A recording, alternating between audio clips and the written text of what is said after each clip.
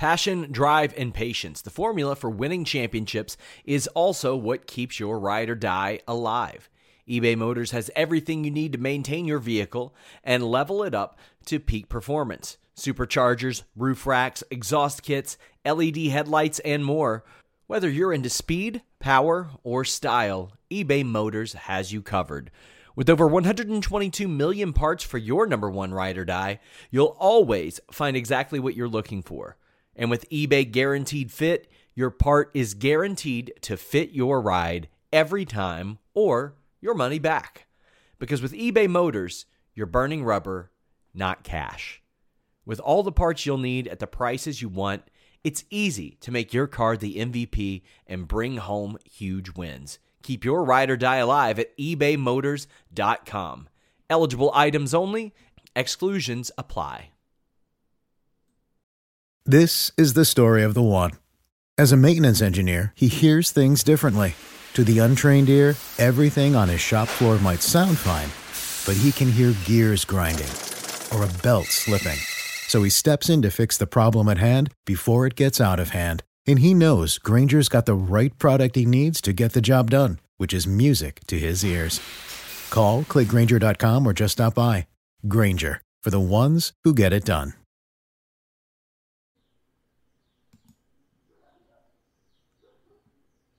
It's the Fightful MMA Holy Smokes podcast with Showdown Joe and Sean Ross Sapp.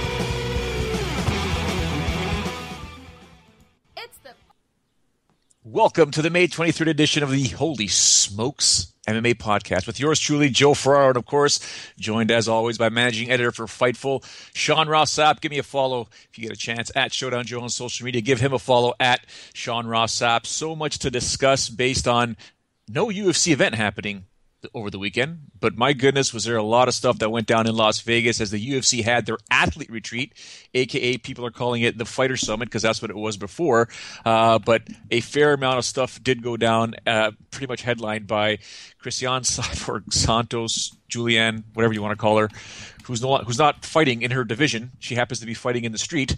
She punched out Angela Magana, or sort of sucker punched her, knocked a tooth out, raising a lot of eyebrows and a lot of, there's a battery charge forthcoming. Mr. Sapp, what do you make of this?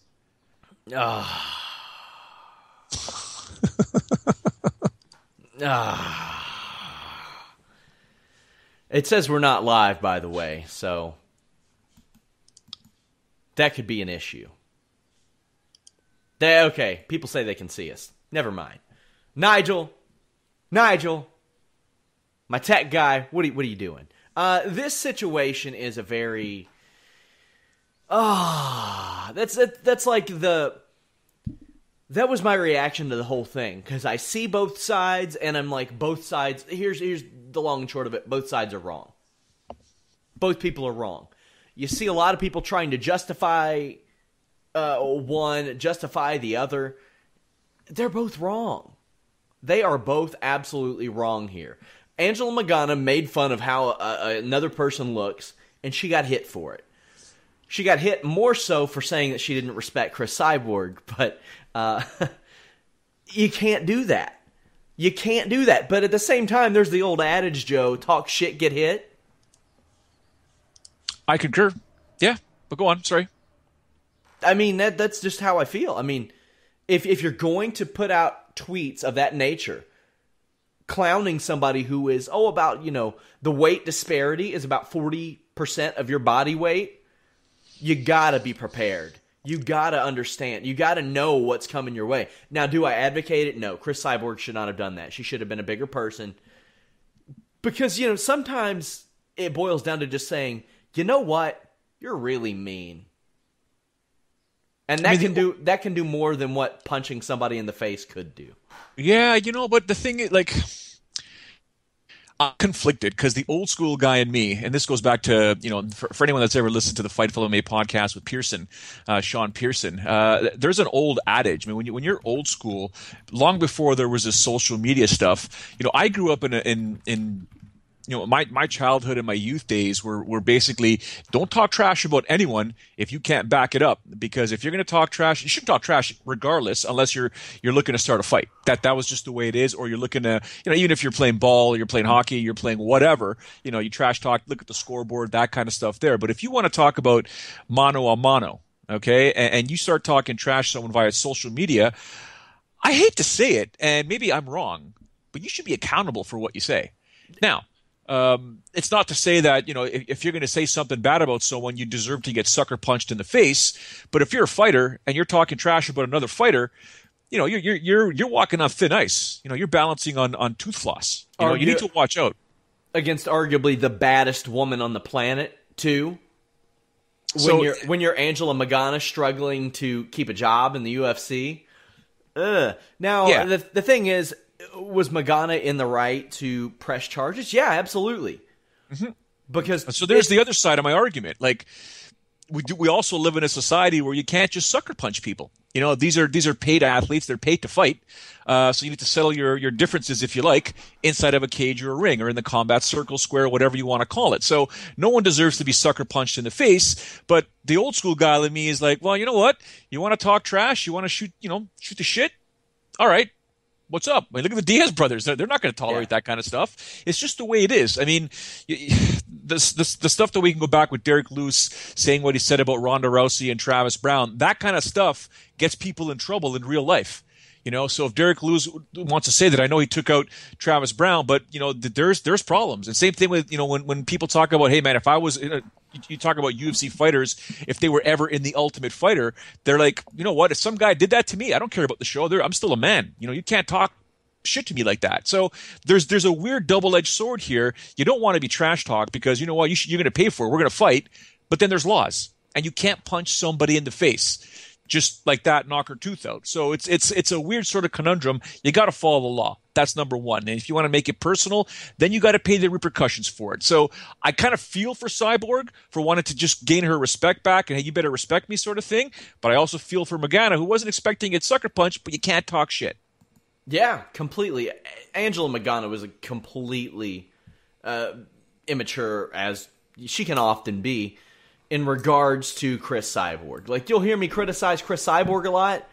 I don't give a shit what she looks like.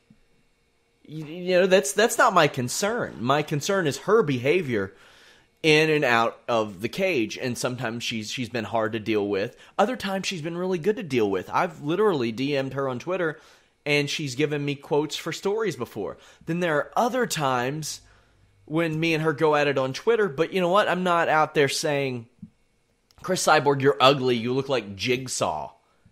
And that's what Angela Magana did. And if I were saying something like that, I'm thinking of a fighter who I criticize. Nikita Krylov.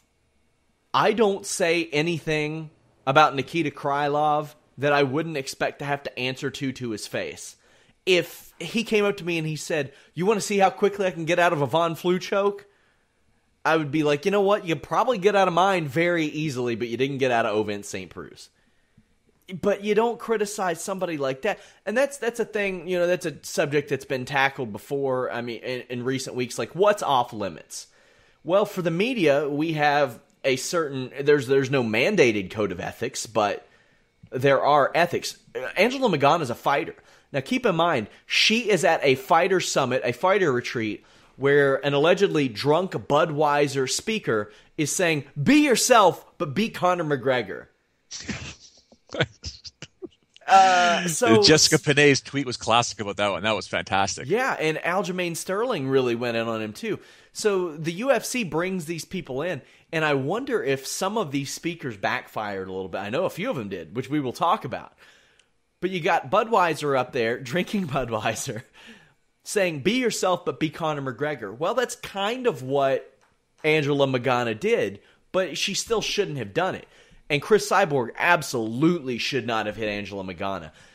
I'll say this, to Angela Magana's credit, she can play the heel, and she does it very well. Like, there are very few people on social media who play the heel better than she does, because, man, people really dislike her and Beck Rawlings. They really do, but I love Beck Rawlings. Not a lot of other people. I like playing as her on EA UFC 2 whenever I give that a go because she is 9 inches taller than everybody else in her division. But yeah, it's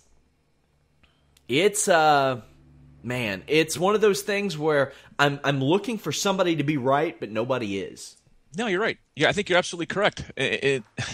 You mentioned the media has a certain, we do, but we don't have a certain code of ethics. I lived by the same rule since day one. I'm not going to sit here, whether I'm on a podcast, whether I'm a subject of an interview on someone else's podcast or radio show or TV show, my own TV show at the time. I would never say anything that I would never be accountable for. In essence, if I talk about anybody from Dana White to George St. Pierre to Frank Trigg to Brock Lesnar to Beck Rawlings in public, I should be accountable when they see me and say, hey, I saw that.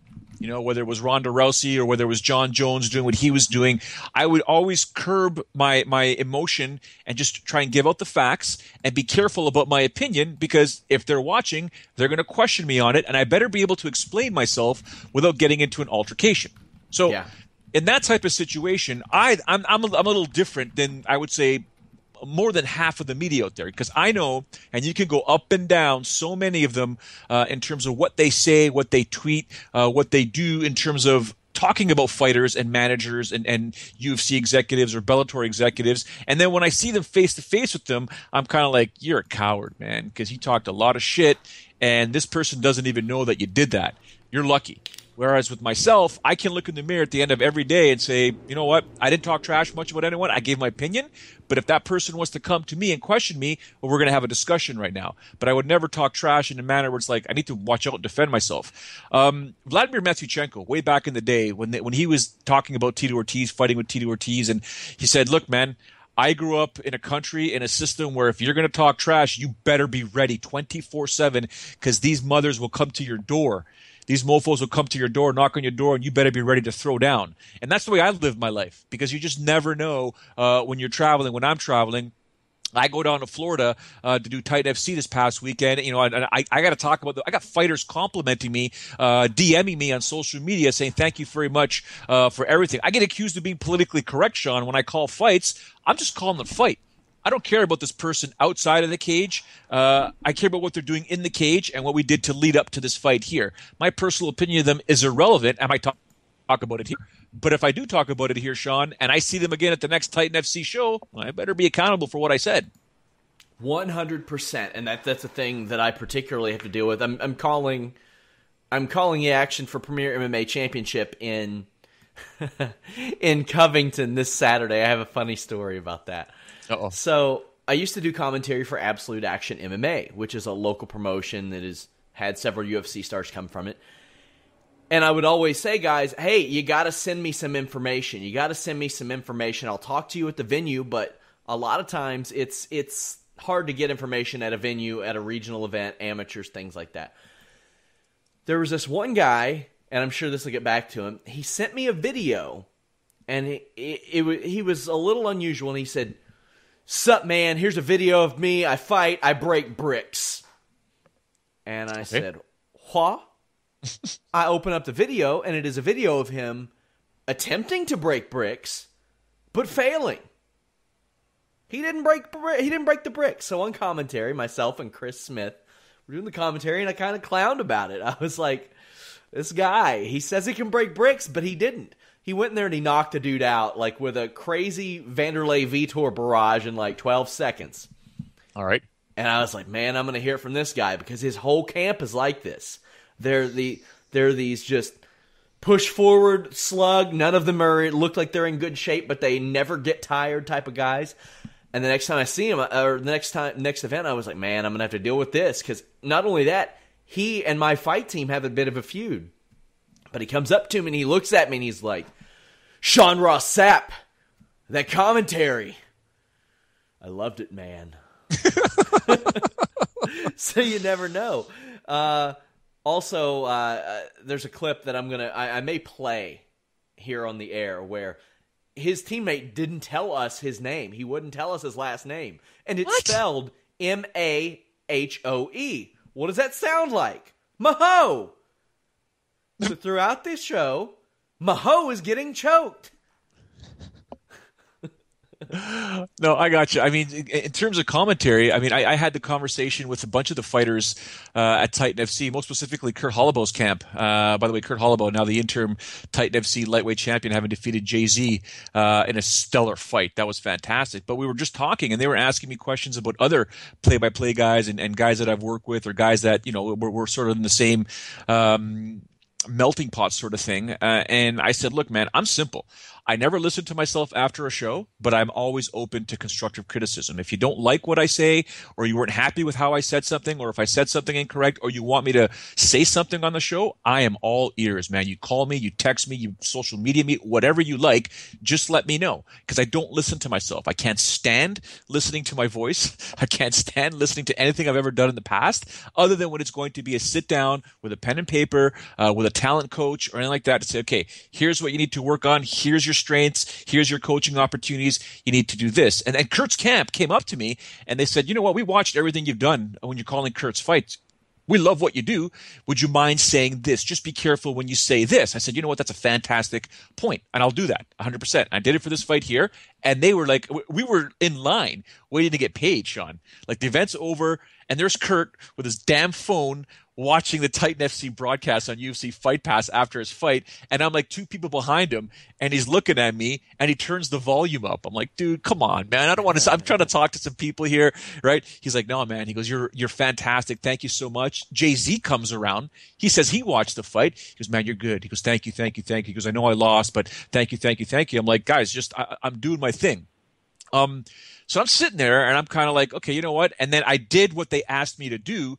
And their guy comes around to me. He's like, man, he goes, I've never met a play-by-play guy that would do that. I said, but you gave me good information. You gave me good constructive criticism. I think it works. I only want to get better.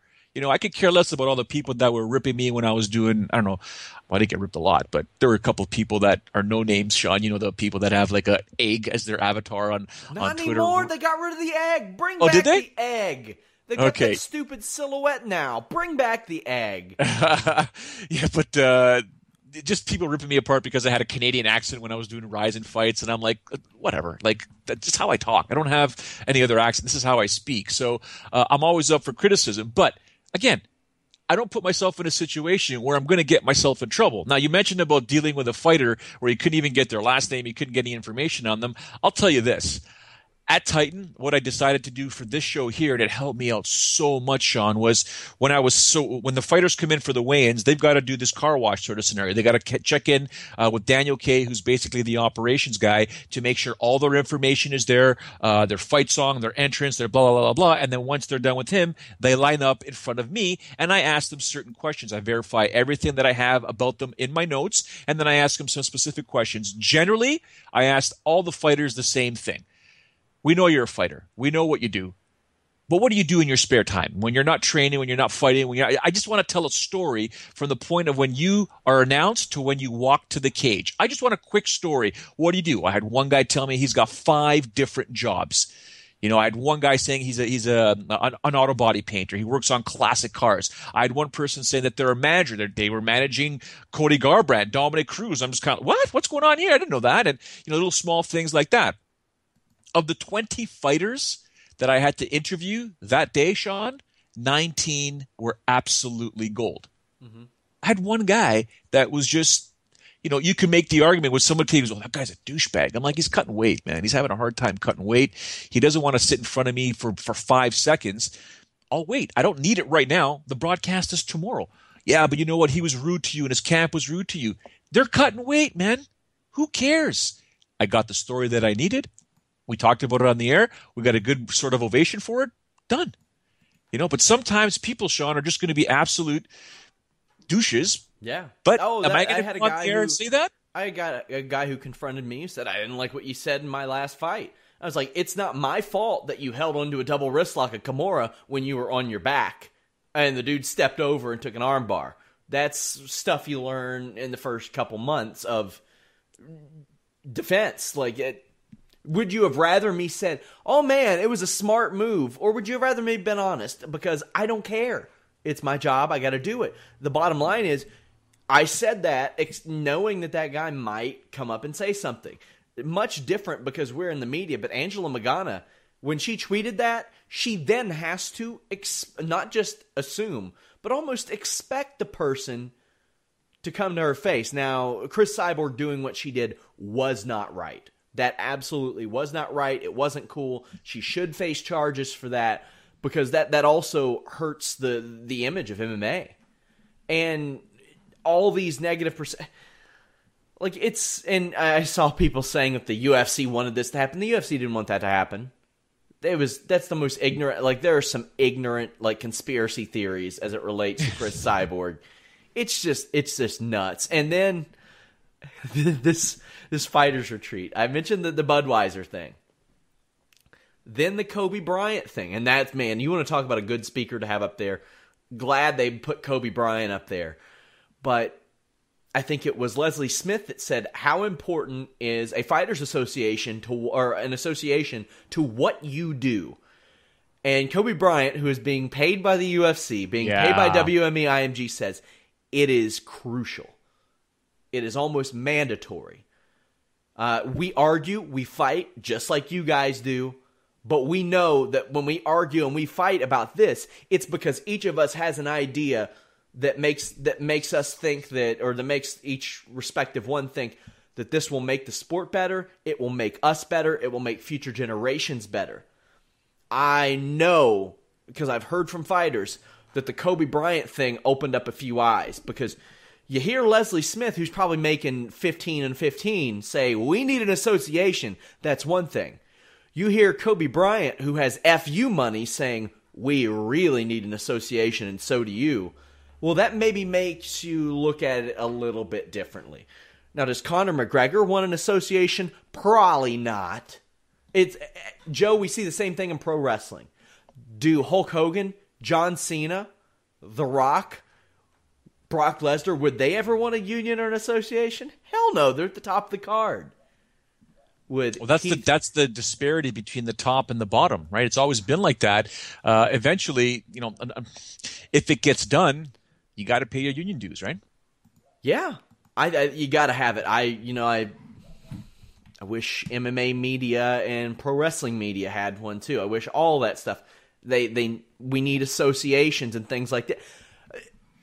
Almost every line of work needs it, down to nurse aides. Like the fact that nurse aides in America don't have an association, and you got people working 16-hour shifts taking care of the elderly when they've been working for 14 straight hours, and we consider that safe. There are a lot of occupations that need this stuff. Now let's talk about the real story from this retreat. The punch machine rankings. Did you see this? I didn't see them all, but yeah, I saw some of them, yeah. Patrick Williams, number 1. Come on now. What's up with that? That can't... Suspect. Who threw spinning back kicks? Was it Uriah Hall and Tisha Torres? I didn't see that, but... Yeah. There were some spinning kicks that got measured as well. Well, I'm surprised that Uriah Halls didn't win, but how about Rashad Evans ranking in the top 10? The old man getting it done. He can generate power, man. He's always been cool with the feet, cool with the footwork, cool generation of power. When you train with, you continue to train with some of the best, especially with a guy like Henry Hooft, you're going to generate power, man. Yeah, I was impressed. I was very impressed with that. I'm trying to find the numbers right now. I had tweeted it. I will find them. But I think that's pretty cool that they had one of those there. I was at a local bar a few years ago, and I'm not a big bar guy, Joe. I don't drink. But I watched a guy spend at least $50 in ones on a punch machine. Oh, my goodness. At least $50. He had to have been there for an hour. Wow. It was unbelievable. And as I'm sitting there watching that, I'm like, okay, there are only 3 options here, Joe. There are only 3 possibilities. Like, he really loves a punch machine and he's bored. 2, he thinks that he's going to impress a girl. Like, some girl's going to be like, oh my God, you're so sexy. How many did you get? 500? You're taking me home tonight. Or he thinks somebody's there to get him. Like there's some old-timey boxing promoter. "Hi, kid. Yeah, I think you got what it takes to compete in the big leagues. It's just silly. 50 We're going to bucks. sign Come you on. right now." That's what it's... Oh, The here best- they are. Here The are best the would have been- rankings. Yeah, go ahead. Sorry to interrupt. Patrick Williams, John Tuck, Michael Quinones, David Grant, Mike Perry, no surprise, Not Tyron surprising. Woodley, Rashad Evans, Stevie Ray, Arnold Allen, Enrique Da Silva, Uriah Hall. Did Do- everyone do it? No, there's no way that I was everybody going did to say, it. yeah. But John Well, Tuck... Francis Ngannou did it. Well, he didn't rank. Your boy didn't rank. I don't know. Wuss. No. Wuss. Absolute monster. Let everybody tweet Francis Ngannou and let them know that Showdown Joe thinks he's a wuss. Yeah, please don't do that, guys. Don't do that. Don't. And that Showdown Joe said it's no surprise that John Tuck, a 155-pounder, outstruck Francis Ngannou. Please, under no circumstances should you guys ever listen to anything Sean Ross Sapp ever says to do about me. Please, that's just silly. I don't need to deal with Francis after this. He's a bit of a liability at times. I know that you were like Arnold Allen's 23 years old. He was a former bantamweight, outpunched Ngannou. No big deal. I think the classic ending to that story you mentioned about that guy in the bar throwing in $50 or $1 bills into that machine was if some female walked right up there and just smashed it one time and beat whatever record he had. Yeah. That would be an ego crusher right there. I mean, there's this, I talked to a bunch of peeps about the fighter retreat. Some liked it, some didn't. Some had the light bulb go off in their head, and I was kind of like, that's information that's been available to you since the beginning of your career. But there's a lot of people out there that I didn't say it's not a waste of time because you're in Vegas. You're going to have a good time, right? So no matter what, you're getting flown out to Vegas and whatever. But the information, some of the information that was discussed or shared could have been just sent out via email. Yeah. Right? That's very true. That's very true. I mean, I saw Pat Barry, who I want to talk to, by the way. I want to connect with him before the podcast started.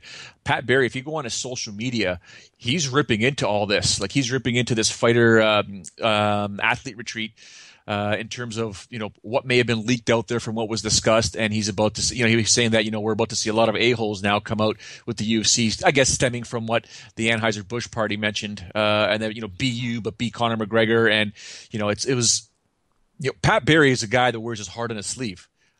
He's about as real as it gets. I have an interview somewhere I don't know if it's on this phone, but on another phone of a clip that just kind of warmed my heart when he was just on the stage, being on the dais after an event, and just Pat Barry being Pat Barry.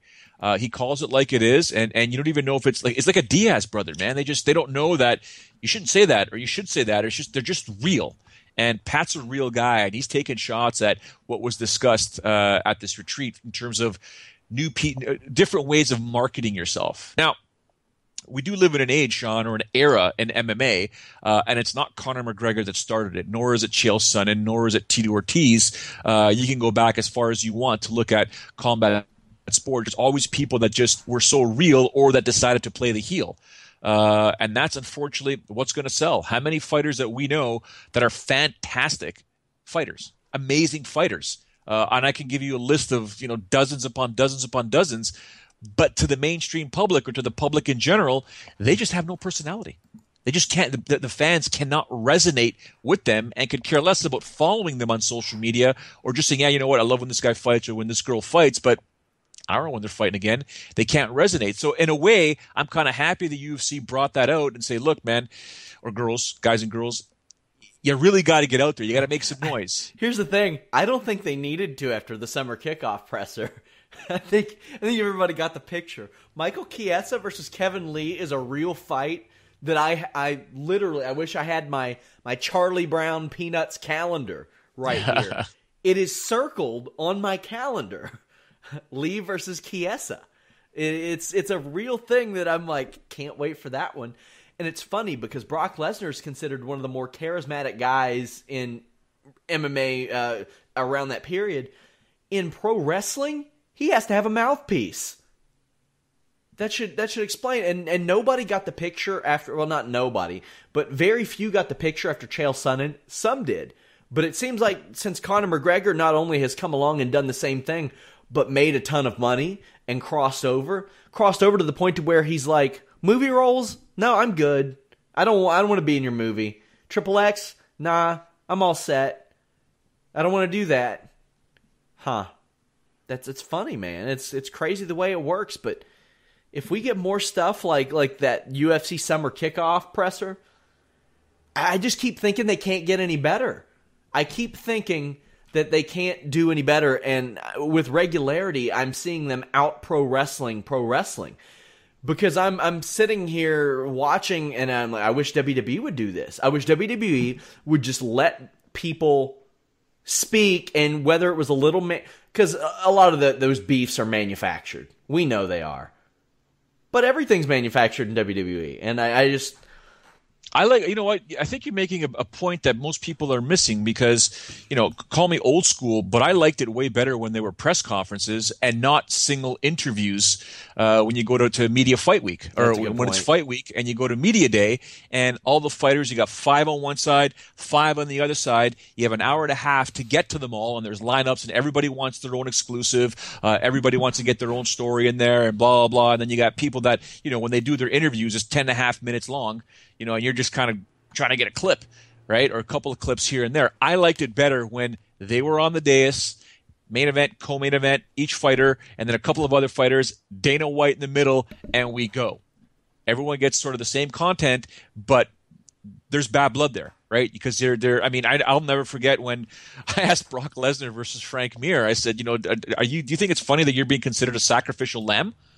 Right, to the UFC and Frank Mir, and people were like, what the heck? He even laughed, right? But it was one of those things where it was kind of like everyone heard that, and it was fun. It was a real press conference. I'd rather see press conferences, pre-fight press conference and full post-fight press conferences. That's what I miss. And the UFC doing this, they basically got the idea from the Super Bowl. Right, it was the Super Bowl when they were guests at the Super Bowl and promoting some of their events. They had some guests. I think Chuck Liddell was there and stuff like that. That they realized, hey, you know what? You know what they do? What the NFL does on Super Bowl week, they have every fighter stationed and blah, blah, blah, blah, blah, blah. We should do the same thing. And I remember the first time I was like, it's kind of cool as long as I can get my exclusive. If he's going to get it, I want it. If he's going to get it, I want it. Very simple. But then when you think about it, you know what? I'd rather have them in a press conference format. What do you think? Or you could just have them at a luncheon and Ally Quinta could slap a plate of food out of Cajun Johnson's hand. And that would work just fine because that's exactly what happened. Al, Cajun. That guy. Well, you also talked to Kamaru Usman about this. You want to go ahead and run that and Yeah, Kamaru was he was with me doing the play-by-play, and then he had to take off to go to the Fighter Summit. And then I said, you know what, I'll leave you alone after the event. He disappeared. I mean, he just like right in thin air, and he flew out to Vegas. And I said, when you're done, I want to talk to you. And I was lucky enough to catch up with him right before he boarded his flight. So here's Kamaru Usman talking about his time at the Athlete Retreat.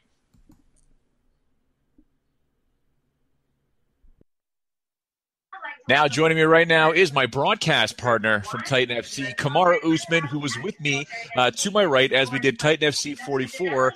And then I don't know if it was just in between a break or something, he informs me, yeah, I got to get out of here right away tonight because I got to head over to Vegas for the UFC Athlete Retreat. I was like, you are going to be tired. So I have to ask you, how did that all go, man? How was the flight and when you landed? Man, it was kind of a whirlwind. We got done with this show. Incredible fights, by the way.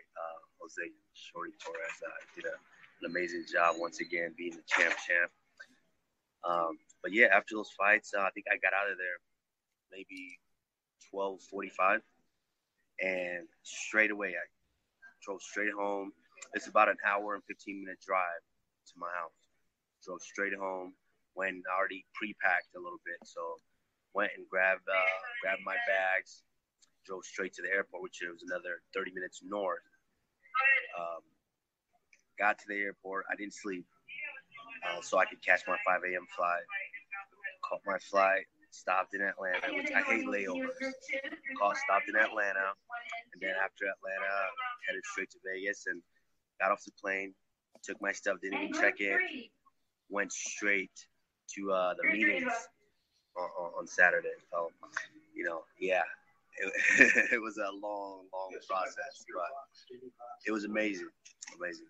It doesn't help that you end up being in Vegas, because in Vegas, you're not allowed to sleep, in essence. But let me ask you this. Was the athlete retreat, we'll get into the fun stuff in a second, whatever you want to tell, but in terms of the actual athlete retreat, was it worth it?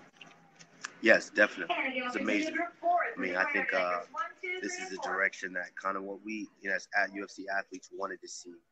And they basically they pulled out all the stops, and they kind of reassured us that, hey, we're headed in the right direction. So yeah, they did an amazing job. In terms of stuff that you may have learned, what are some of the things that you learned? Is it more of a branding thing? Is it more what to potentially do with your money, training, nutrition? What are some of the things that you took away? They did all of that, but for me, the main part is branding, because I've been educated, quite a bit on how to obviously take care of my money and things like that. But, branding in such a sport that's still relatively new, that's growing, and there's a ton of guys, and so for someone like me being an immigrant from a different country where this sport's not so big, branding and kind of getting my name and the word out there is probably one of the biggest takeaways for me. In terms of some of the extracurricular activities that kind of break out now on social media, Cyborg has been cited. She's with a battery, like she's going to get charged, or something's going on there for her incident with Angela Magana. I mean, you got 300 fighters. There's booze involved. Something like that potentially could happen. It sucks that it's happening in a division that they're still trying to build. But are you surprised with some of the stuff that you saw while you're down there in this whole Cyborg situation? It was actually pretty good. I mean, like you said, booze and 300 fighters, that shit mixed very well, all stuck together on an island like Vegas. But, this actually did not occur. This was kind of middle of the day, there wasn't any drinking and things like that. And, it's kind of bizarre. I mean, it's ridiculous. Charges and having the cops involved. It's ridiculous. I mean, I'm sure the cops came to, you guys are all fighters, and you called us, why? I mean, it's ridiculous, but, it is what it is. Accidents happen. It is what it is. Right now, you're at the airport right now, so people that are listening to the audio portion, you can hear a female voice in the background. In the background, Kamaru is at the airport ready to take a flight home to go see his little princess, beautiful daughter. Before anything, Kamaru, before we let you go, what is next for you? Man, fingers crossed. I'm hoping for that big fight. I'm hoping for a fight to, really let the fans know, those casual fans that are still out there, that are still kind of doubting or guessing, where is this guy? Why is this guy there? I'm looking for that fight to really let them know that, hey, I am the real deal. I've pretty much walked through everyone so far. I want to test. I want someone who they think will be a test. Not necessarily do I think it's be a test. I think I want someone that the fans consider someone that could be a test for me. And so I could really shine and show them that, hey, I'm on a different level than a lot of these guys. So fingers crossed, hopefully maybe end of July, August, we'll see what happens. Well, my fingers are crossed that it is the gentleman you called out, Neil Magny. We just don't know. We have to wait and see how that all unfolds. I do want to, one more thing I do want to ask you, because I know you got to board that flight. There was an awkward incident at Titan FC where I did my best as a professional broadcaster not to laugh my face off or to just sort of react to it. But you are in the cage interviewing, I think the winner was Mike Cargo, if I'm not mistaken. And he continued to say that he's the best welterweight in the world as the person interviewing him is a top 10 welterweight in the UFC. Was that awkward for you? Did you want to say something, or were you like, nah, it's not my time here? No. At the end of the day, as a competitor, yeah, I mean, it kind of, when you hear something like that, it kind of like, really? Like, I'm standing right next to you. But, at the end of the day, I have to be a professional as well. I was there to work, and, and I commend him for having that self-belief in himself. It's a great thing to have. I think every athlete who wants to be a champion should have that belief. But, at the end of the day, the athlete part of me was like, do you see me standing next to you? but it is what it is. Great performance by him. He did a good job at that. It's what it is. Listen, my man, thank you. Board the flight. Have yourself a wonderful time. We definitely thank you for taking the time with us. You are the man. I look forward to seeing you. From what I understand, it won't be till August, hopefully sooner, but we do thank you very much. All right. Thanks a lot, Joe. Always good to hear from the number 10 welterweight in the world, Joe. My boy. I'm liking the beard that he had there because he didn't have that on Friday night. So that's a sign he had a good time in Las Vegas, and he forgot to bring his razor, I think. Oh, jeez. This just came in. This is from Mark Ramondi of MMA Fighting. Tough 26 tryouts going on right now. Some of the names there: Jessica Rose Clark, Rachel Ostovich, Christine Faria, who fought Tiffany Van Soest like 3 days ago. Zoila Frosto, Christine Stanley, Sajara Eubanks, Barb Honchak, Lauren Murphy, Roxanne Modafferi. Roxanne Modafferi, a name who, when she was leaving the UFC, I was like, she's done. I don't want to see her fight again. It's amazing what going to a real MMA camp will do for you because her career has transformed. Also, Zoila, that's always an interesting one because you never know what's going to happen, whether it goes to the judges or whether the fight's going to be finished with her. And she's 33 now. Yeah. She fought once last year. I mean, she takes these extended breaks. Like, she hasn't fought in almost a year and a half now. She hadn't fought in a while, like between, I think, the Porto and the Leibarger fight. But, I mean, this is a woman, I think she was the first person to beat Fuji, right? Fuji, yeah. Yeah. So, she's beaten Panay, Jessica Aguilar, Rosie Sexton back in the day. She was the women's 115-pound champion in Bellator before they completely abandoned that. So Bellator abandoning champions. It's like, come on, like Cole Conrad and Vitaly Minikov and Lombard just dipping. I don't get that theory, man. I don't. To me, you want that is something. I don't like that because. Like, it's been over 3 years since they had a heavyweight title fight. What's the deal?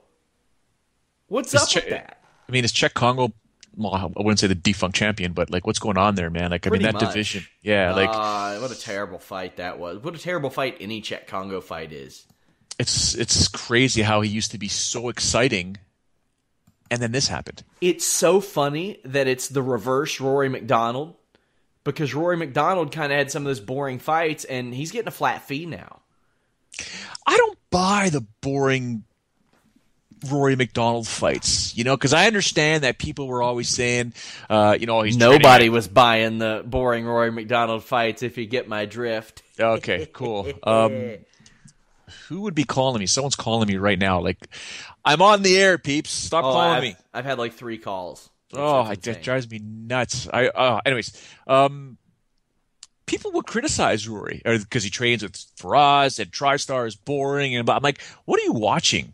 Have you ever competed or trained in MMA? Like, you're fighting someone who's trained just as hard as you to knock your block off. You're not going to go there and swing. You're an elite mixed martial artist. So I'm happy the way Rory competes, and this fight here that he had with Paul Daly. I mean, we can get into that whenever you like, but I'm very interested to see what's going to happen with Rory's career. I know that Scott Coker said that Rory McDonald is going to help Bellator usher in a new era in Canada, and he'll help them. Blah blah. I'm not buying it. I mean, I don't think Scott Coker truly understands Rory's stock value in Canada. They got like 2 Canadians on the roster. Like, that's it. They got, like, him and Julia Budd, which, if you want to run an event there, you can say featherweight title fight, is it? Featherweight title fight and a welterweight title fight. That's okay. But you got to fill some other guys out. You need to sign a Sean Pearson, put his name on the marquee. Well, that's where Sean was originally going to go, was Bellator. He had an offer from Bellator before we got him into the UFC. So, is he is Sean still under UFC contract? I believe so, which means nothing because he's never going to fight again. Well, I mean, if they offered him Viacom money, he might. Well, you never know. I'll throw this your way, and guys on the chat, thank you to everyone who's on the live chat right now. We sincerely appreciate it, putting up your comments and giving us your thoughts. But don't take this as me insulting Rory. I'm just simply looking at it from a Julia. When you need mealtime inspiration, it's worth shopping Kroger, where you'll find over 30,000 mouth-watering choices that excite your inner foodie. And no matter what tasty choice you make, you'll enjoy our everyday low prices, plus extra ways to save, like digital coupons worth over $600 each week. You can also save up to $1 off per gallon at the pump with fuel points. More savings and more inspiring flavors make shopping Kroger worth it every time. Kroger, fresh for everyone. Fuel restrictions apply. Julia Budd versus Rory McDonald perspective, I bet you Julia Budd would sell, or do you think Julia Budd would sell more tickets in her market than Rory McDonald would sell in his market? And what they could do is take Rory and Julia and put that card on in BC, where they're both from. No, I don't think she would. Nobody knows who she is. No offense. Nobody knows who she is. Even Canadians with their flappy heads. I'm saying in the local market. In the local market? Heads. Well, it depends. Where... In BC. Yeah. Maybe. Yeah. But, I mean, Rory McDonald has headlined UFC pay-per-views. Even locally, I think people more so would know who he is. And I don't buy the Canadian renaissance of Bellator like there ever was. Like Bellator ever was big there. No. I don't know. And that show the other night... you know what it is? I'm sorry, Sean. I'm sorry. Like, I've had my differences with Rory. I love the kid. I think he's just an amazing fighter. I don't know what it is. I just wish he would embrace that Canadian psycho role or something. Like just something, because but he's being real. He is who he is. I'm telling you the truth. He is who he is. It just doesn't resonate. And I know he's told me flat out to my face, I want to make that Floyd Mayweather money. I want the same suits as what you're wearing, Joe, and blah, blah. And I'm like, you got to make some noise, dude, because you're a killer. Yeah. You're an absolute killer. People love to talk about you as this Canadian psycho, and I think you should run with it. I just wish he would, but, now he's a dad, and he's just thinking of things differently. I like what he said in his post-fight interview that, there was a lot of things that he had to change. So we'll see where that goes. But, I always wish the best for Rory. I don't care about what happened between him and I wish him the best. But, just wish he could I want the kid to have $1 million in his bank account. I mean, whatever, right? Do you think he does by now? I think he does by now. I don't know. I think he's got $1 million in there by now. After Saturday, I think he does. Or was it Friday? I can't remember. Friday. Taxes. Yeah, it's true. But this show in general, I mean, it was kicked off by Kimbo Baby Slice getting a win. I didn't get to see that fight because I was out. But he took his opponent down to the ground. I was just like, what? What are you doing? He's a much more complete fighter than his dad. Yep. And I could see that in his first amateur fight. I could see it against a complete scrub. But once I finally get to check that out, I'll speak more on that. But Chet Congo, Augusto Sakai... I don't know what Bellator wanted, but they got this 26-year-old undefeated fighter in Sakai who beat Alex Huddleston, who I knew they thought very highly of, and went to a draw with Dan Charles. But you get in there with Chet Congo, it's a bore fest. And we had Konstantin Eckner live in London covering this event. And he said that he talked to Sakai after the fight, and Sakai was just like, man, you know what you're getting into whenever you sign the dotted line to fight Chet Congo. Oh, wow. And you know it's going to be a boring fight. This is the same guy who fought Pat Barry in one of the best fights I've ever seen. Oh, the back and forth momentum swings comeback in that fight is it's legendary. But for some reason, I don't know, man. I don't know what it is. Playing it safe, not just pulling the trigger when he has to. It's just weird. Very weird. Then Linton Vassell over Liam McGeary. Yeah. Linton Vassell, man, he's a game dude. Like the only two people that have beaten him since I think 2011 are King Mo and Emmanuel Newton, and that's when Emmanuel Newton was just like beating everybody. And since then, Vassell has beaten him, has returned the favor. I'm down with giving him the winner of the Bellator 180. I mean, he back to back. Newton, Carmont, McGeary. It's pretty impressive. Not like the best names in the world, but for Bellator, yeah. But for Bellator, that's a hell of a streak. And Liam McGeary has now lost two of his last three. And he didn't, he wasn't doing that hot against Tito early on. Like, Tito was roughing him up a little bit. Do you think we've seen the end of McGeary at the top levels of Bellator's light heavyweight division? He's 34, which a lot of people don't realize. I don't think so. Not yet. I think he's got one more run left in him. I think he's just got to go back to the drawing board and realize what is going on here and what is causing him to fight in this manner and lose the way he's losing. I think he still has plenty of juice in the tank left. I'm not saying 10 years worth, but he's still got time. I think if he just readjusts things, he should be fine. Well, I mean, I don't know how many times I asked if your boy Joe Warren was done at the top of any number of Bellator's divisions, but the guy keeps coming back and getting title shots and title opportunities. You got your head in your hands. What's up with that? He gets great gifts from the Japanese. Like, I mean, he's at the top of his game. But, yeah, the Bellator light heavyweight division is shaping up kind of nicely. I'm liking that. Because King Mo's always going to be there at heavyweight or light heavyweight or whatever you want him at. The thing that's most interesting, well, outside of this, I don't think they've got another show. They had the Bellator Monster Energy Fight series. I'm sure you were just so pumped for that. Because I didn't realize until I was here on their wiki page. And I am a fan of Monster Energy. Monster, get a hold of your boy. Let's set something up. A couple of years ago, it's funny, I reached out to them, and they're like, well, we're just doing the extreme sports type of thing, but maybe talk to us down the line. Well, hey, now you're in bed with Bellator. Get in bed with Showdown Joe and Sean Ross Sapp. Let's do a little sponsorship. Sean at Fightful.com, by the way. Contact me. But the next Bellator show is over a month away, and you don't see that a lot, Joe. No, I know. That's very strange, yeah. And this show is going to be a fun one, and I like what they've done. I really like what they've done. So it's crafty. It's crafty what they've done. You know how a lot of times Bellator and Strikeforce, the old Coker method of let's put some locals on the show, on the prelims. Well, what they've done for the Bellator.com and the Spike show isn't putting locals on there. They're like, let's just put people with familiar last names on the show. Chinzo Machida, Carrie-Ann Melendez, Ryan Couture, Neiman Gracie. And I gotta say, I like the idea. I like it. What I would have done if I were them, I would have put Baby Slice on this too. Which, hey, you know what? That guy will fight on like a week's notice. He really doesn't care. What do you think of them doing that? I think it's great. I think it's smart. I think it's ingenious.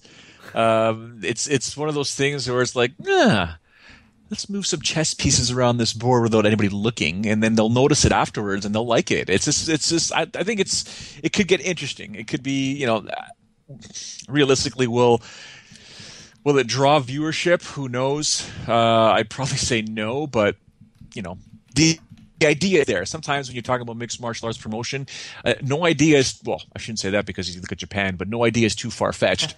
But, sometimes you just got to do what you got to do to get those ratings up, and you got to do what you got to do to get people to tune in to your product. So I think it's a great idea. Back to the current situation at hand. By the way, we may have to cover that Bellator 180 show the day following, as I have an important situation. I also have a wedding to go to during this UFC show, but I think I'm going to make it back in time for that. No worries there. For Sunday show, you're saying? Not Sundays. The one, not this weekend, next weekend. Okay. The Aldo show. As if that fight will actually happen. Oh, wow. Don't kill the karma. Oh, my gosh. That's getting me nervous. There was a guy on Twitter, I can't remember who it was, the week of Habib Ferguson. He said, there's still 5 days for this fight to fall out, and it did. Of course. No way. But back to Rory, he beat Paul Daly, and it didn't even look hard. It didn't look hard. He looked like the Rory McDonald. It's so weird to think that he's still 27. He's 27. And I'm just sitting here like, I can't believe UFC let this guy go. But you dropped 2 in a row. You got a free agent market in the shape that it's in.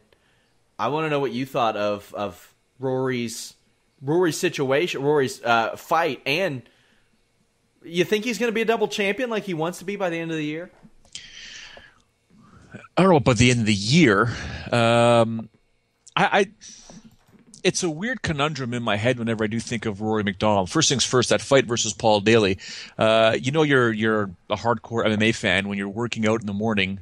I had to do a double out this morning. I had to do my weights and my cardio because yesterday was a Canadian holiday. So with the family home, I don't work out when the family's home. So plenty of time to work out. I didn't have Jimmy Van nagging me yesterday. There you go. Now you know why. He probably started today. And I'm sitting there just working out, focusing on doing what I got to do, and I just thinking about the Rory McDonald Paul Daly fight, thinking to myself, Paul Daly gave up pretty quick. That choke was potentially tight, but Paul Daly's been around long enough to know when someone's going for your back and to hand fight and to do whatever. Especially if the fight's happening, on your turf. Kind of put up a better fight if you can. Rory was on a mission. I thought Rory's striking was significant. The small amounts of strikes that he did throw just to enter for the takedown and do what he has to do. No point standing and trading with Paul Daly. That's where Paul Daly's strength is. So good on Rory for putting on that performance. I think when you look at the welterweight division and you look at the middleweight division, can Rory McDonald become a 2-division champ? Yeah, I'm sure he can. He's got the skills. He's young. He's got reach. He's got power. He's got speed. He's got great ground and pound. We didn't really see much of it in this fight here because I think his main goal was to get the back and do what he has to do. Paul Daly did do pretty good defending somewhat until he had his back taken. But when people say that the UFC, even Rory said the UFC let me go, people are always like, oh, the UFC made a mistake in letting him go. I saw that writing on the wall years ago. I don't know if it was the Tarek Saffiedine fight. No, it wasn't the Tarek Saffiedine fight. It was I'm trying to remember which fight it was, but it was kind of like, I had the UFC PR staff whenever we were doing stuff with Rory. I don't know if it was a PR staff, but it was someone that just kind of rolling their eyes anytime with Rory McDonald because they want someone that's going to promote them. Or promote themselves and aid in what they're already doing. Where we're trying to, they went on that whole the next GSP kick, the next this, the next that, and blah blah. So I almost felt like they were trying to do their part, and Rory wanted nothing to do with it. And they're like, look, we want to promote you, we want to be partners with you, but you got to put up your end of the bargain. Yeah. You got to show up to interviews. You got to do more interviews than what you're already doing. You're not doing enough. So it got to the point where I think the UFC was kind of like, we're sick and tired of this guy's act. Go to Bellator. Well, a guy who knows a little bit about competing at middleweight and welterweight, Frank Trigg. You talked to him about the Rory McDonald fight as well. Yeah, so I asked Frank a bunch of questions, but because he is a former welterweight, he's a UFC Hall of Famer, I said, hey, man, did you get a chance to watch the Rory McDonald fight? And flat out, what did you think? Here's Frank Trigg.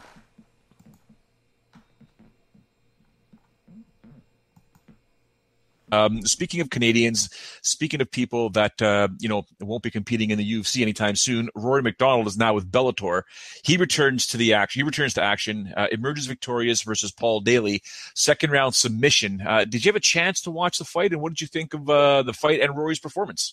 Well, Rory's ranked fourth for a reason at the weight class. By whatever poll you want to use this week. I mean, it changes, but the Rory's ranked fourth or whatever, and he's legit, man. He's legit. He had a lot left. I was really surprised that the UFC actually didn't counter, and of course, they could have re-signed him, but Rory had a chance to go out and test the market, and the UFC didn't counter. I don't understand why they didn't counter. I mean, he's such a high-level guy. I don't know why they would let him go. But Rory's over in Bellator, and he comes out for his first fight and destroys. I mean, Paul had a puncher's chance. As long as he keeps on his feet, he's got a shot at winning. He has a shot. It can be late in the fight. It can be final round. Paul still has a puncher's chance of winning. But the reality of it is that the big problem with Paul Daly is that when he gets on the ground, he gets submitted relatively easily. He's got no wrestling ability. He gets held down relatively easily. He gets frustrated very fast. It makes it easier for a guy that knows how to work him on top, and that's exactly what Rory did. Rory made him very frustrated, and then Paul just kind of rolls over and gets his back. It wasn't really a super high technical position from Rory, other than the fact that he pressured him and made him make mistakes. Rory's legit, man. And I think, honestly, he's going to get the winner of Lima and Larkin. Yeah. Which raises some interesting things. Larkin's very interesting matchup for Rory. I don't think Lima's a very interesting matchup for Rory. But he already told him, man, I'm going to take your belt. I'm going to take your soul. Like, he's going to try and hurt you. Rory's on a different level again. I think, too, he kind of knew that GSP was coming back. And no one was really sure where the weight class was going. So it kind of made sense. It was time for him to have to renegotiate his contract to go move on to Bellator. Because, GSP is going to UFC. UFC is going to do whatever they have to keep him. They're going to let him go fight someplace else if he decides to come back. But Roy, being around GSP, kind of knew this was going to happen. It was the best deal for their friendship, for their training, for the way that they train together.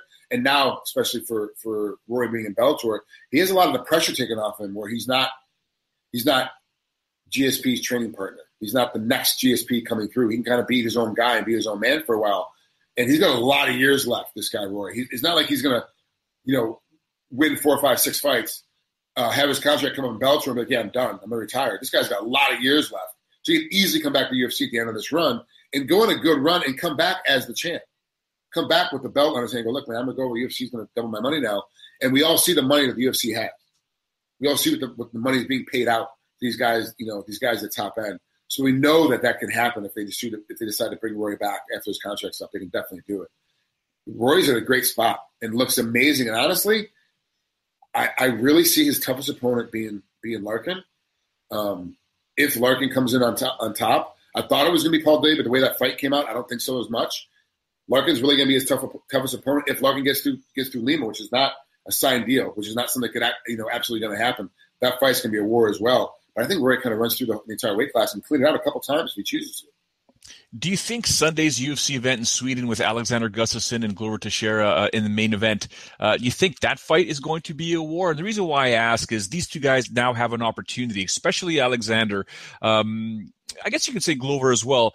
I had a chance to run into Anthony Johnson very, very briefly over in Florida when I was doing Titan FC, and he came by to say hi to Kamaru Usman and I as we were doing the broadcast. So I couldn't stop in the middle of the broadcast and talk to Anthony Johnson. I wanted to catch up with him after the event, but he obviously had to leave. So I did see him, but he's no longer in the UFC's light heavyweight division, which opens up the door for every single contender to take that one step up. And come Sunday, Alexander Gustafsson in Sweden, who I think has all the pressure in this fight, is taking on Glover Teixeira, who's obviously a little older. What do you foresee in that fight? First, great job on the Titan broadcast. I watched it on Fight Pass. It was awesome. You and Kamaru were doing a great job. I really, sir.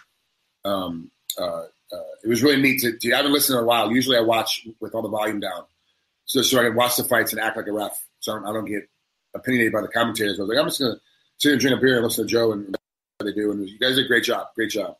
I do think that Alexander has all the pressure on him. I do think that he's got a lot of heat on him in this one. He's got to be the next guy. Now that Anthony's out, he's like trying to prove that he's the next guy. Glover Teixeira is older, but still viable. Still has a lot of heat left in those guns of his. He still has a lot of fist power. This one, I don't think is going to be much of a war, though. Just because I think Gustafsson is got so much more to prove, he won't get into a war. Does it make sense? I don't see him wanting to get into a war when he's got to make sure he wins. I think it's going to be a lot safer. He's going to play a little bit more conservative because of all the pressure. He's going to do just enough to win every round. Unless he finds, and this is always my unless clause, unless he finds that he can hurt Glover early, then he'll keep the pressure on, looking for the end. But if he feels like, wow, I might be in damage, I might get in trouble here, I might be getting hurt here, I'm going to go ahead and make sure that I stick with this as easily and best as possible. So it'll be like a slower fight. But it's going to be a war just because Glover Teixeira doesn't know how to do anything else but be in a war.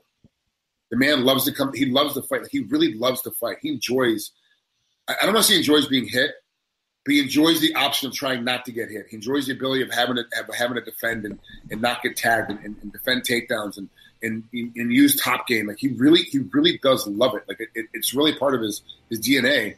So he doesn't know anything else but to be in a war. So if Gustafsson allows him to be in a war, then it's going to be a war. But I don't think Gustafsson will. I think he'll be smart and try to win it. Try to win every round to win the fight. Now, Joe, before you and I get into UFC Sweden, there were a couple of things that I definitely wanted your opinions on because you and Trigg talked about UFC Sweden at the end of that clip. Vitor Belfort says he's going to fight after UFC 212. So, one, this is stupid. He has no leverage now. He has no leverage. when negotiating because he's going to Bellator. I think he said, "Sup, I'm going to Bellator."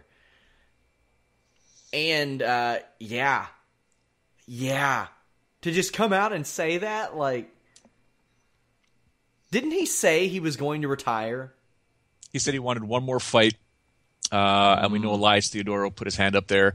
Nate Marquardt got the fight. He said, I just want to fight one more time. He said he wanted the League of Legends or Legends League and stuff like that. And, it's just another one of those guys. How do you say this? Like, they say one thing and you believe it, but knowing them long enough, you realize that's not going to happen. That's not the truth. There's so much more that could potentially happen here. It's another guy. Again, I really hope he saved his money because he's made a boatload of money, if I'm not mistaken, and you don't need to fight anymore. I know there's competition, but there's other things that you can do to compete. Now, what? Did he get reinvigorated because he went to TriStar and he starts training with Faraz and everybody in general, that he thinks that, you know what? Oh, I think we know how he's going to get reinvigorated when that USADA testing is gone. So it begs the question, Sean. Let's just throw a what if up there. What if he does, his contract is done with the UFC. They have no interest in matching whatever Bellator may have to offer. Let's just go with this hypothetical. Let's drive down the path here, okay? What happens if he does sign with Bellator? They make an announcement he's fighting Vanderlei Silva or Chael Sonnen or whomever, and then we see him show up at the weigh-ins just ripped, jacked, and huge. How bad would that look for Bellator? It would look really bad, and we would all know the score. Another thing, I don't know if it looked bad for Bellator or not, but Paul Daly MVP, they got to fight. At this point, yeah. What was the deal? So Daly came out. Did Paige say something? Daly responded, and just the altercation happened? Well, I mean, Daly called him a pussy about 74 times in the cage, and I'm sure MVP took exception, and they had a little bit of a brawl. To me, would be a smart matchup because Paul Daly is a striker. Although MVP says that if they fight, Paul Daly's going to turn into a wrestler. We've heard that line a lot. But then again, not a lot of people have striking in the manner that MVP does. Like, his striking is not only just good, but it's tough to handle because you don't see it a lot. Yeah, exactly, yeah. So that's what I'm interested in. But UFC Sweden, also known as UFC, I'm familiar with these guys' names, but I can't remember any of their fights. Oh, I can't believe you said that. Wait. Sorry. Can I ask you one question regarding Bellator before we move on to the Sweden card? Yeah. Give me one reason why Bellator should not put that fight on. MVP and Daly? I don't have a reason. They should do it, but maybe because MVP's been pulling out of fights a little bit often for my liking lately. But I don't think he'd pull out of that fight unless it's a serious injury. You got to fight. You got to fight Daly because that's a main name. event. That's a main event too. It's huge. Yeah, I like it. I'm gonna say it's not huge. It's definitely great for Bellator.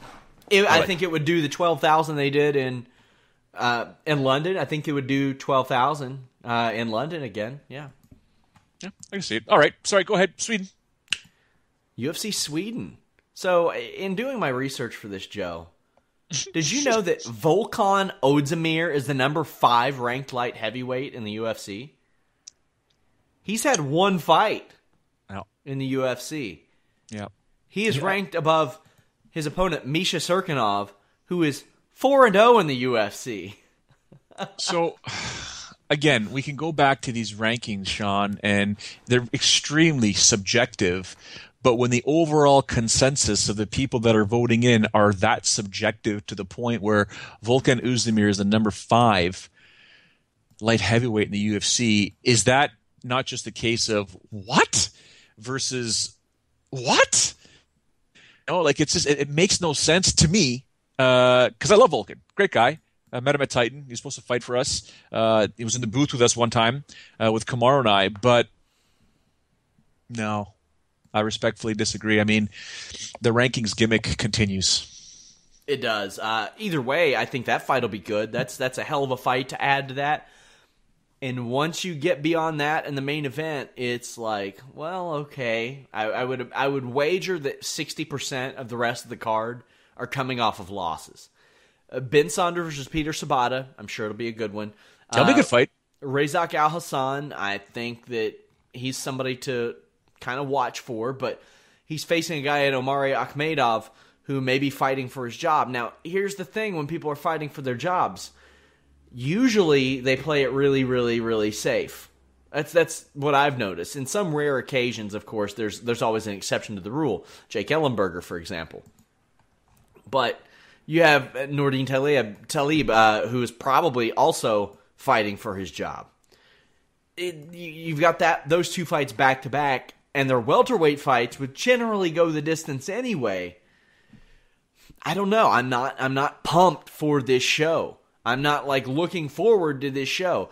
I'm looking forward to about 3 or whenever the hell the last two fights come on, those two light heavyweight fights, because this will be a morning and afternoon show, which I'm also down for. Thumbs up. I'm all for morning and early afternoon MMA.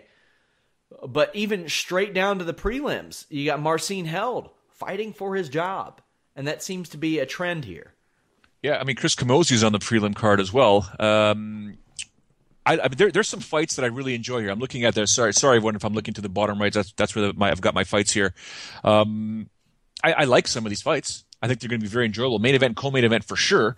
I like the Ben Saunders-Sabata fight. I really do. The only problem is this is another case where, Sean, there's just too many fighters, too many events, watered down. This is not the UFC to me. This is never going to be the Super Bowl of MMA. This is not a card that screams viewership. This is not a card that says, woohoo, I can't wait to Sunday afternoon to watch the UFC on television. This doesn't scream that at all. I just harken back to when it used to be good to watch. We used to be so excited to watch a UFC event. Look how crazy we went for UFC 211. Man, there was a lapse. There was 3 weeks off, and we were just they stacked that card. We were really looking forward to seeing what was going to happen there. And then it's just, I don't know what needs to be done here, but this is a card here I'm going to watch. I have no choice, to be honest with you. We got to talk about it afterwards.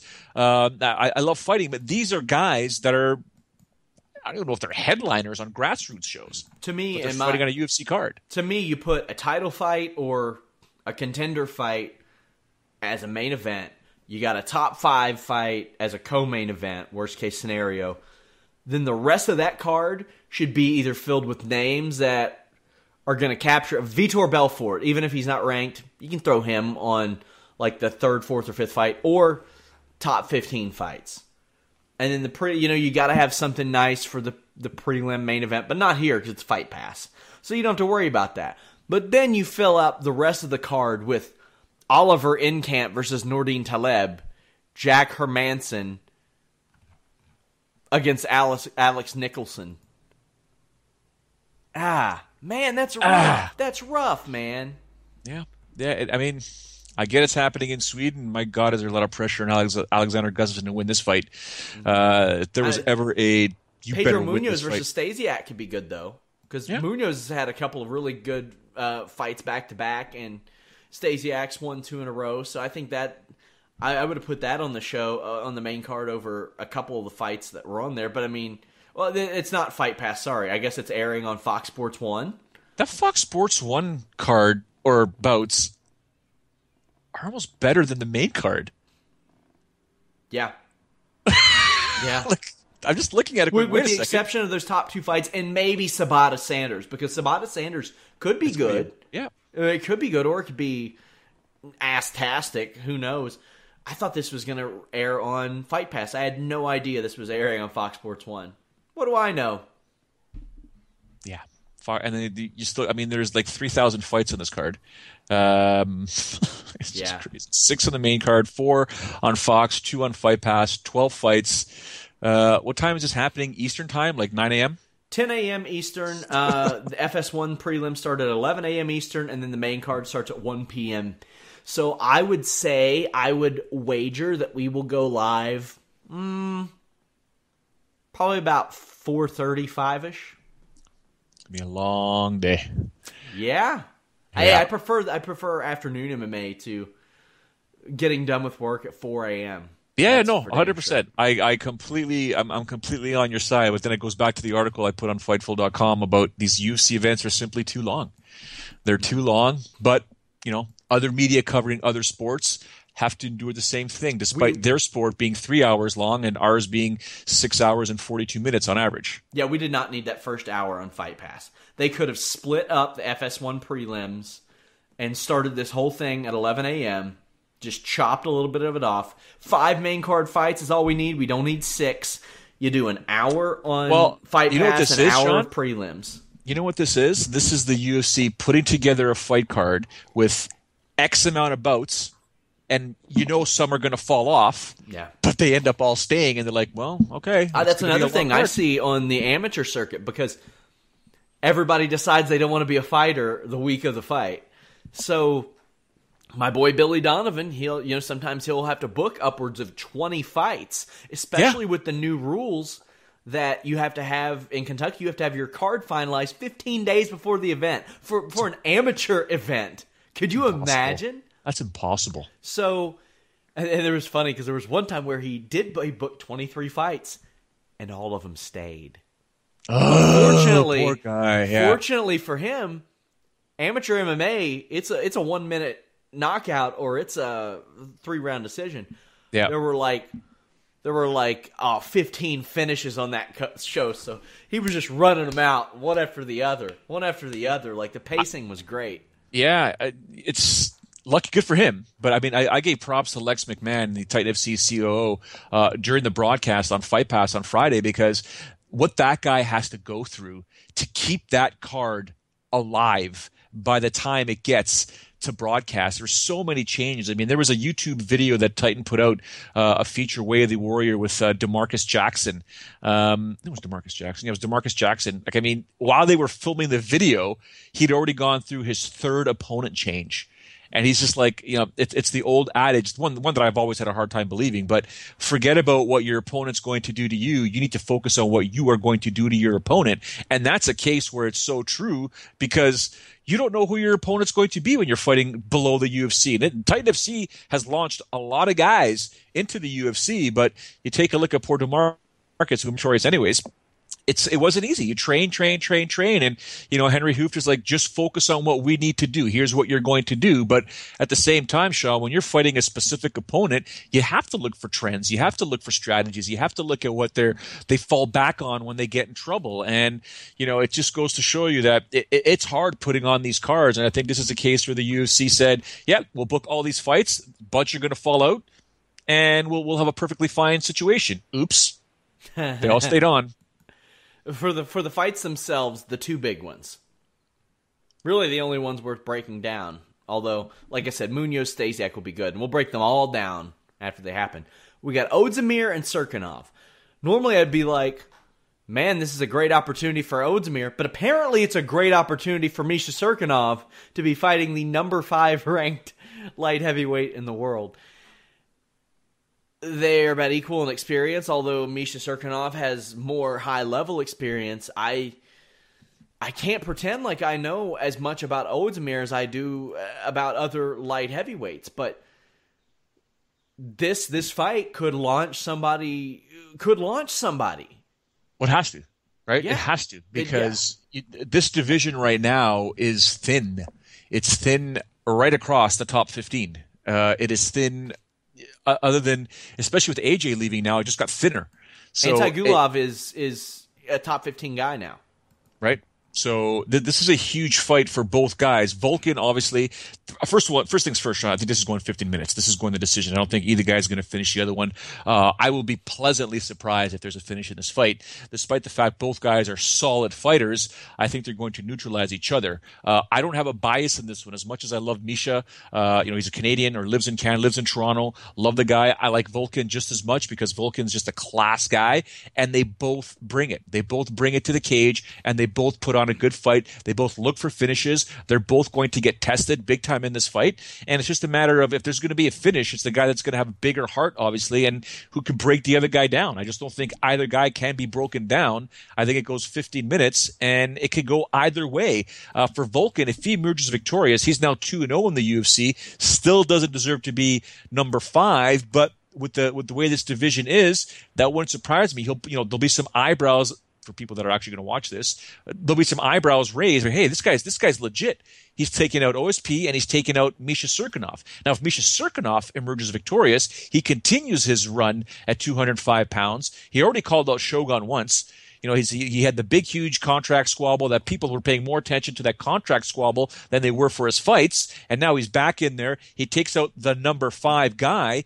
People are going to be paying attention to Misha. Again, it's a division that isn't very strong right now. The depth isn't there, and he's going to move up. Arguably, he should be number 5 after this fight if he emerges victorious. Yeah, and if I'm the UFC, because you got 2 of the maybe 5 recognizable, or okay, there are 6 recognizable, really, maybe light heavyweights. You got Rogerio Nogueira, but he ain't ever fighting. That dude never fights. He's pulled out of 6 fights and actually fought like 9 since he's been in the UFC. At some point, you're going to have to stop matching up Glover Teixeira and Gustafsson, and you'll have to have like Glover Teixeira against Cirkunov and Ozdemir against Gustafsson, and hope that they can make some names off of these or something, because you got this unfortunate. It's a lot like the prime of the light heavyweight division, only it's not the prime of the light heavyweight division, where there was that carousel of guys who kept fighting each other and fighting each other. That's what we're seeing now with Cormier, Jones, Gustafsson, Teixeira, Manoa, and maybe even Shogun thrown in the mix here soon. But it's just not as high level because it doesn't seem like anybody's really emerging. Or at least there's not that one name that is just like emerging hellaciously. I think Cirkunov could be that guy, though. But right now we got Tyson Pedro, Patrick Cummins, Jean Vellante, Blachowicz, and Antigulov in the top 15. That's iffy. Then we got this main event, Teixeira, Gustafsson. If Gustafsson can, my thing with Gustafsson is he's 30, but he has such trouble staying in the cage, and it's been this way for a long time. Like he's never fought more than twice a year since like I think 2011, and the last few years it's been more like once every 10, 11, 12 months. But I want to know how you see this Teixeira Gustafsson fight going. I'm leaning towards Alexander Gustafsson, just in terms of reach and the fact that so many people are sleeping on him. They've underrated him because of his losses. When you take a look at who he's lost to, he's lost only to the very, very best in this division. Does the 2 wins in 4.5 years concern you? Nope. 0. You look at those performances other than the Rumble performance, and he shows you that this guy is an elite mixed martial artist. He is arguably one of the best, or he is one of the best in this division, in my opinion. I'm not concerned about the fact that he hasn't won much in the past few years. The fact of the matter is, look at the competition. He gave John Jones the toughest fight he's ever had. He went the distance with Daniel Cormier. He got his bell rung versus Anthony Rumble Johnson. And realistically speaking, unless your name is Daniel Cormier, who else hasn't done that? I mean, when Daniel, unless AJ, who, by the way, lots of love to AJ. I saw him. He came to say hi to us at Titan FC, looking all slick with his nice, what's the hat? What are those hats? Those little hats, what they called? Whatever. Anyways, love my Rumble. He's just a great dude. But yeah, I think Alexander, not the man in this division, but so underrated, underappreciated. Chicano hat. That's what I was looking for. Gosh. Yes, he looked gangster with the white, the blue thing, the ribbon, or the black ribbon. But I think Glover's going to give him a fight. I just don't think he's going to win. I don't know if this one's going to go the distance, to be honest with you. But I don't know if Alexander can finish I didn't Glover. think the Blachowicz one would either, though. And I didn't think Teixeira versus Cannonier would either. But every fight's a different story. It really is. Styles make sense. Teixeira's won 4 of his last 5, but I thought that Anthony Johnson knockout was going to be a life changer. One of those that you just don't recover from. The thing about me with Gustafsson, I know he's got all the talent in the world. My question is, after the kind of fight he had with John Jones, one of the greatest light heavyweight fights of all time, getting obliterated by Anthony Johnson, going the distance with Daniel Cormier in another one of the greatest fights in light heavyweight history. He went the 3 rounds in September, and he took some time off. I wonder how many miles his MMA body has on him. You know, the cage miles, because he's been fighting since 2007. That's what I wonder. Now Teixeira's got plenty of cage miles on him as well, but I feel like, I mean, for years, he was just knocking people out in the first round. I think Teixeira's got more mileage on his body than Alexander does. Well, yeah, he's got 31 fights, and then that's what I'm saying, right? It's just but I wonder how Gustafsson will be moving forward long term, because when he fought Jones, I was thinking, wow, this is a guy that we're going to see for the next, 10 years maybe, at a fairly high level. Now, when I've watched him recently, I'm like, he's still at a high level, but I wonder how many more years he'll be at a high level, even though he's only 30. Don't be surprised if Alexander wins this fight and quietly gets a title shot afterwards, because John Jones and DC are going to fight. John Jones hypothetically defeats DC. He needs a challenger. The one guy you do want to see him fight isn't necessarily Jimmy Manuwa, because that's who DC would likely fight next. You want to see that rematch with Alexander Gustafsson after what happened in Toronto. Yep. Well, we will be here right after the show on Sunday. I'm so happy it's not a Saturday show. I'm so happy it's an afternoon show. We're going to bring you all the coverage. Of course, visit Fightful.com, all your MMA, boxing, and wrestling news, coverage, results, photos, videos, podcasts, interviews. We have some live boxing coverage this Saturday. We have had podcasts the last 4 days, from NXT TakeOver to WWE Backlash to Raw, tonight SmackDown, tomorrow The List, and ya boy, we got exclusive interviews coming to Fightful.com. We've got Most Ridiculous with Anna Bauer. If you just check out the podcast and not the actual site, go there, because we like to bring you stuff that you can't get anywhere else, that you can't find anywhere else. That's what we strive to do at Fightful. Also, the forums. The forums are up and rocking. I love how active you guys have been in those. Submit questions, ideas for podcasts. Really talk about anything. Like MMA, boxing, wrestling, movies, entertainment, music, TV, action figures, video games. We have forums for about everything. If we don't have a forum for something and there's enough demand, we'll add it. We want you all to come there. We want it to be your hangout. Always fun. And don't forget, I'll be submitting videos, 1 to 2 minute video every week at Fightful. Just me sounding off on whatever is coming up, or what has just happened, or what potentially can My hair. take place. Yes, Sean's mop, or whatever you want to call that thing. Is that a mop? Look at that. Yeah, Look at that.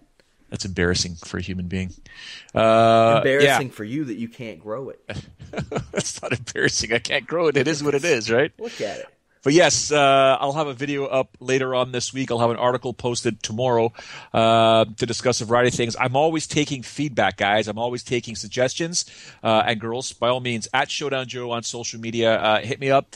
If there's something you want to talk about, I will give my thoughts on a variety of things we probably spoke about today in the video later this week, but we all know what happens in the world of mixed martial arts between now and the 48 hours of when I'm going to post that video. Things can change, so we'll see what happens. But yeah, Sean, I'll leave it up to you to close off the show. Guys, as always, thank you so much. We really appreciate the support. We're still a relatively new site, so come and hang out in those live coverage and discussions. I think I'm going to start creating forum threads for events. And if that picks up traction, we'll keep doing that. Just, support the site. Go visit those forums. Subscribe to us, iTunes, Stitcher, YouTube. Leave us a thumbs up on YouTube. And, of course, also leave us nice reviews on iTunes and Stitcher. That stuff helps, too. But thank you, guys. Until next time, we're out.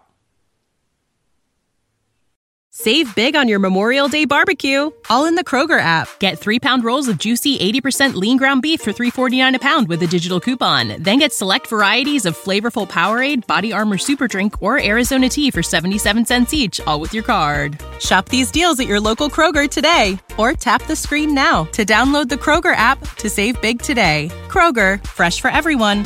Prices and product availability subject to change. Restrictions apply. See site for details.